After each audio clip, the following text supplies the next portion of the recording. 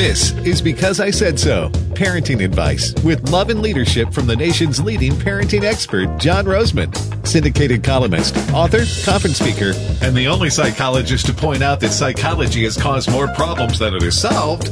From American Family Radio, here's your host, John Rosemond. Hello and welcome to another episode, exciting episode, hopefully, of Because I Said So on American Family Radio, exclusively Saturday afternoons at 6 o'clock Eastern Time, and you can do the math from there, I'm sure. I'm your host, John Rosemond. I'm a heretic, outlier, family psychologist, syndicated newspaper columnist, now syndicated radio talk show host. How about that? And I've written about 18 books on parenting and family issues. My website is at johnrosemond, with a D on the end, .com. So here's a true story from the Rosemond Parenting Files. I have a daughter who's now 45 years old. Her name is Amy. She's actually our administrative assistant and has been for a number of years.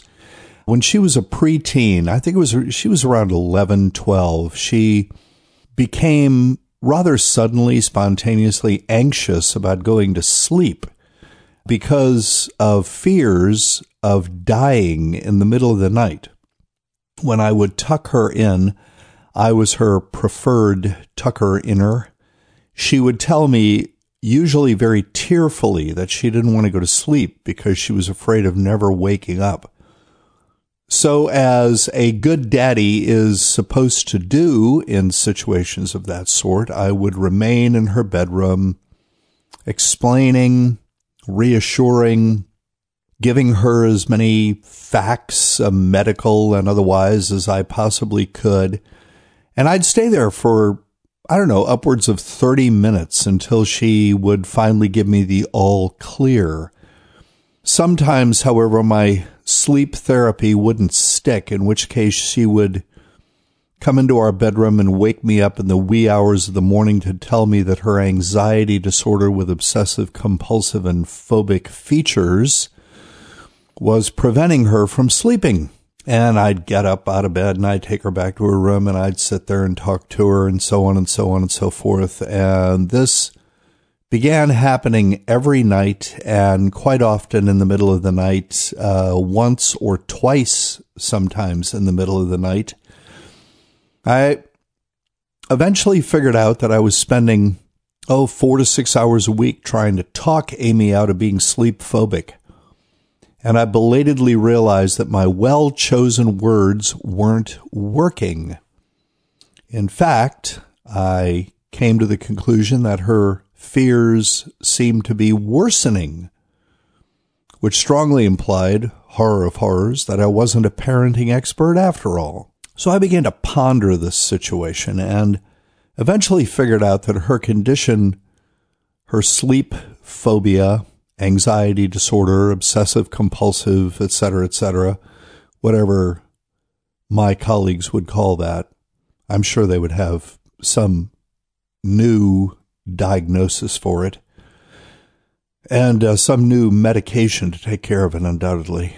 Anyway, I figured out that her condition seemed to be worsening, not because I couldn't figure out the magic words that would restore her mental health at bedtime, but because I was talking at all. My talking effectively validated her fears. Why, pray tell, would I be talking at all if her fears didn't deserve a lot of serious attention? So, upon that epiphany, I stopped talking. And the next time Amy told me tearfully that she was afraid of going to sleep, I said, yeah, I know. That sort of fear is not unusual at your age. And I've said all I have to say, Amos. I called her Amos. I've said all I have to say, Amos. I don't have anything to add. I'm repeating myself. I'm doing nothing but repeating myself. And you're not an unintelligent person. So you're just going to have to either learn to live with it or put an end to it. I'm not helping, obviously. So, my little princess, I love you, kiss, kiss, see you in the morning, and exit daddy, stage left. Amy was, as you might imagine, none too happy with that turn of events. She continued night after night trying to engage me in her fears. She'd begin bawling as I left her room, for example. She may have even yelled something like, "You'll be sorry if I'm dead in the morning." Children are, after all, soap opera factories. I, however, am proud to say that I stayed the course. It was not, mind you, an easy thing to do. I was beset with self-doubt. Had I abandoned my child? Was I a covert sadist, a sociopath even? Parental self-doubt is a very deceptive thing. Several weeks passed before I noticed that Amy's demons seemed to have released their grip on her. When I would tuck her in, she would make no attempt to get me to hang around, talking in vain. And it occurred to me that the very thing no psychologist in good standing would recommend had been key to Amy's recovery, her cure, if you will. The very thing no psychologist in good standing would recommend, that I not talk, that I refuse to talk with her any further about her bedtime fears. And that experience, it was kind of a turning point. I mean, it was really a watershed. It led me to begin recommending to other parents my no-talking cure for childhood fears. I would point out to the parents in question that by the time they had come to me seeking my advice, they had said everything to their child that there was to say about the fears in question. They were repeating themselves over and over again, as I had been doing with Amy, as if their children were dense. They were on a constant search for magic words that don't exist. Furthermore, and unwittingly so, I mean, all of this is very well-intentioned. Their talking was verifying that the child's fears were serious matters, deserving therefore of much parental consternation, and therefore ever more talking, and around they went until they stopped talking. Every time I have recommended my new, amazing, ironic, and most peculiar cure for anxiety disorder with obsessive-compulsive and phobic features, ADO-CPF, that's what it's, I've given it that name. I've invented a new diagnosis. Anxiety disorder with obsessive, compulsive, and phobic features, ADO-CPF. Every time I recommended my no-talking cure for ADO-CPF, and I mean obsessive fears of all sorts, mind you, anxieties of all sorts, it worked. And it continues to work to this day. Which is one reason of many why I don't believe, with very rare exception, that young children should be allowed to engage in one-on-one, as in private conversations with therapists. Having been trained to talk to children, and this is very paradoxical, having been trained in graduate school, in my graduate school psychology education, I was trained to talk to children, and having undergone that training, I refuse to do so, for the most part. And I'll explain that after the break. In the case of irrational, and they are irrational, I mean, there's no two ways about it. Daddy, I'm afraid of dying in my sleep from a perfectly healthy 11-year-old is completely irrational. Does she believe it? Yes. She believes it because children's imaginations are overactive, and children have a somewhat difficult time separating what is complete fantasy in their thinking from what is anchored in reality.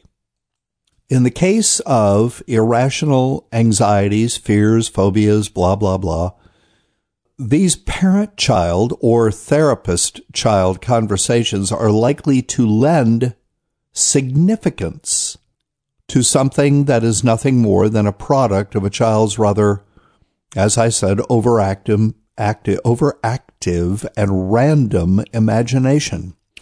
Contrary to the standard and by the way, unproven psychological narrative, like 99.9% of stuff in the psychological narrative, this is wrong too. The fears in question do not represent, quote, issues, end quote, in a child's life that said child cannot safely express or lacks the words with which to express.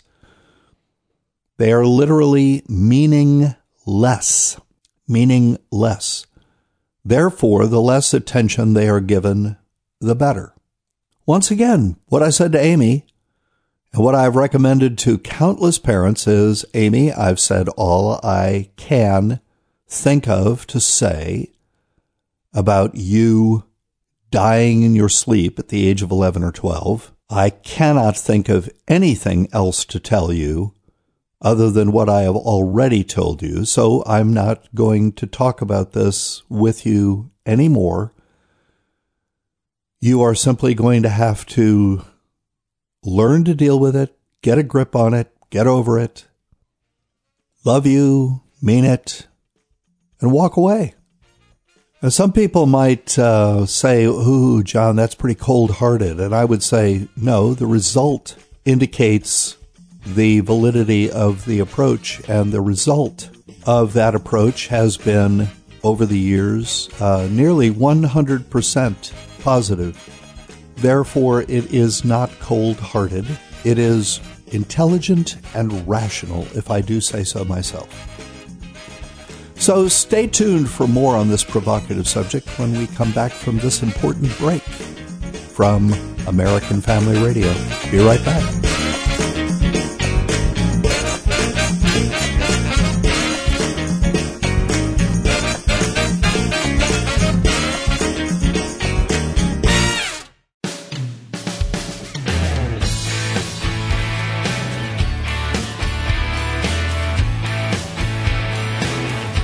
Welcome back to the show. I'm your host, John Rosemond. The show is called Because I Said So, 4 words that are associated with a traditional parenting ethic, one that began falling out of favor in the 1960s as we began listening in America to people like me, people with capital letters after their names, impressive capital letters, usually in the mental health or pediatric professions, tell us, American parents, how to raise children. If you're joining the show for the first time, you might want to know that I am a psychologist and I am the thorn in the side of the mental health professions in America because I go around the country and I tell as many audiences gathered in as many places as I can the absolute truth, and that is that psychology and the mental health professions in general have caused more problems for the American parent, family, child, marriage, mother, father, husband, wife, school, culture, community, America than psychologists and mental health professionals even know how to solve. My profession is populated by a lot of reasonably intelligent people who do not know what they are doing. And I never miss an opportunity to tell people, especially in churches, especially evangelical churches around the country, that psychology is the most atheistic profession in America and that Christians should not be involved with psychology. Psychology is not a science. It's a philosophy. It's a worldview that stands in 180-degree opposition to a biblical worldview, and where problems of living, thinking, emotion, and relationship are concerned, Christians should keep psychologists and the mental health professions at arm's length. I'm also bold enough to say that there is no such thing as a Christian psychologist. The term is an oxymoron. It is internally self-contradictory. These are two opposing worldviews. These are two opposing understandings of human nature. It is impossible to reconcile them into some sort of functional hybrid that one might call Christian psychology. You are either a Christian or you are a psychologist. Now, there are a lot of Christian counselors out there, or biblical counselors, who counsel strictly from the Word, and I have complete approval of what they are doing. But biblical counseling, you see, doesn't require a PhD in psychology. So I was talking during the first half of the show about this amazing, ironic, and peculiar cure that I came up with many years ago. And my daughter, Amy, who's now 45, was about 11 or 12 years old. She began expressing fears of dying in her sleep. And I would, every night, because I was the preferred tucker-inner, I would sit there and I would talk to her about her fears of dying in her sleep. And I finally realized that this talking was getting her nowhere. In fact, in the course of all this talking, I was validating her fears. I was lending them significance. And so I stopped talking to Amy about her bedtime fears, and they went away rather quickly.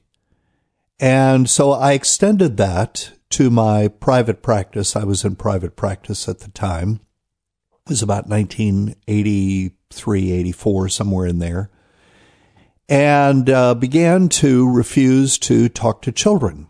Their parents would bring them in and they would want me to talk to their children. And I would say to the parents, I don't think there's anything your child can tell me that is going to advance my understanding of the situation at all. Children do not represent reality correctly. And, tossed into a room with a strange adult, their anxieties are going to take over, and they're probably just going to tell said adult, in this case me, what they think I want to hear. And I'll be doing nothing but wasting everybody's time and your money. Well, there were some parents, to be very honest with you, who they didn't like to hear that. They wanted me to cure their child of whatever it was, defiance, rebellion, tantrums, whatever it was. They wanted me to talk to the child in question, pronounce magic words of some sort that they thought I possessed over the child, and heal their child of the psychological demons that were inhabiting him or her. And so, disgruntled, they would take their child and their money and they would leave. When I look back on those private practice years, I realized that there was never one instance when a parent, when I would talk to children, but before this epiphany that I'm talking about, there was never one instance where after I spoke to a child in private in my office about whatever the problem was, never one instance where parents subsequently told me that the problems they were having with their children disappeared after I talked to their children. What the average layperson does not know, and this is extremely important, folks, is that no consistent body of research, and I'm being very careful when I say this because every word is important, no consistent body of research done by people who, as we say in the South, have no dog in the hunt, confirms the reliable efficacy of any psychological therapy. Therapeutic outcome studies consistently find that about as many consumers report dissatisfaction with therapy as report satisfaction with therapy. Now, studies on outcomes with therapeutic outcomes with children are lacking, not to mention that such outcomes are difficult to measure, but over the years, a significant number of parents have reported to me that putting their children in therapy made the problems in question worse rather than better. My personal finding was that therapy with children was a general waste of not only everyone's time, but also other people's, in other words, parents' money. The problem, in my estimation, begins with the training and philosophical biases that are instilled into future therapists during graduate school. These philosophical biases instilled during the years one spends training to become a psychologist, a therapist, dispose therapists to talk to children about their feelings. Such conversations are, in my estimation, very likely to give children the impression that their feelings concerning certain issues or topics are not only legitimate, but should also govern their parents' behavior. By the way, play therapy, which I regard as the therapeutic equivalent of using leeches to cure cancer, is the worst of the lot. The fact is, as the Bible tells us, Proverbs 22:15, children's emotions are as undisciplined as their thought processes. Proverbs 22:15, ESV, foolishness is bound in the heart of the child. Some translations have the word as folly. The word is always bound, as if foolishness or folly is imprisoned in the heart of a child. And the heart, of course, is the biblical organ of emotion. Just as children think incorrectly, so can their feelings, their emotions, reflect nothing more than immaturity and an inclination towards soap opera, self-drama. And to this one can add two further truths. Children often misinterpret events and are highly susceptible to suggestion. And when you combine all of those variables, the rather inescapable conclusion is that a child's emotions are rarely a valid indication of anything more significant than his or her need to grow up. A process, in this case therapy, that involves the risk of confirming a child's feelings, of assigning significance and meaning to them, is potentially counterproductive, even incendiary. It is, in my estimation, a risk that therapists should undertake with great caution if they undertake it at all.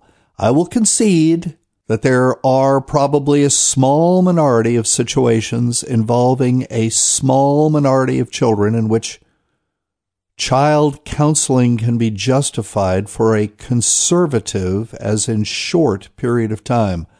But child counseling therapy is not, in my estimation, justified when the problem involves the child's refusal to accept the legitimacy of adult authority. In other words, when the problem is rebellion, defiance, when the problem is simply a matter of immaturity, which explains most childhood fears and anxieties, or when the problem is parents who have not insisted from a relatively early age on emotional self-control. During my private practice years, I would sometimes consent to see a child in a private session if the child expressed what I thought was a sincere desire to talk to me. I have to add, however, that the kids in question rarely had anything of note to tell me, and I wasn't about to ask them how they felt about something. As a result, said conversations turned out to be nothing more than costly one-offs, trips down one-way streets. Folks, go to my website, johnroseman.com. In upcoming weeks, I will be speaking in Elkhart, Indiana, Bloomington, Illinois, New Bern, North Carolina at Temple Church. That's my hometown. Surf City, North Carolina at a church called The Gathering.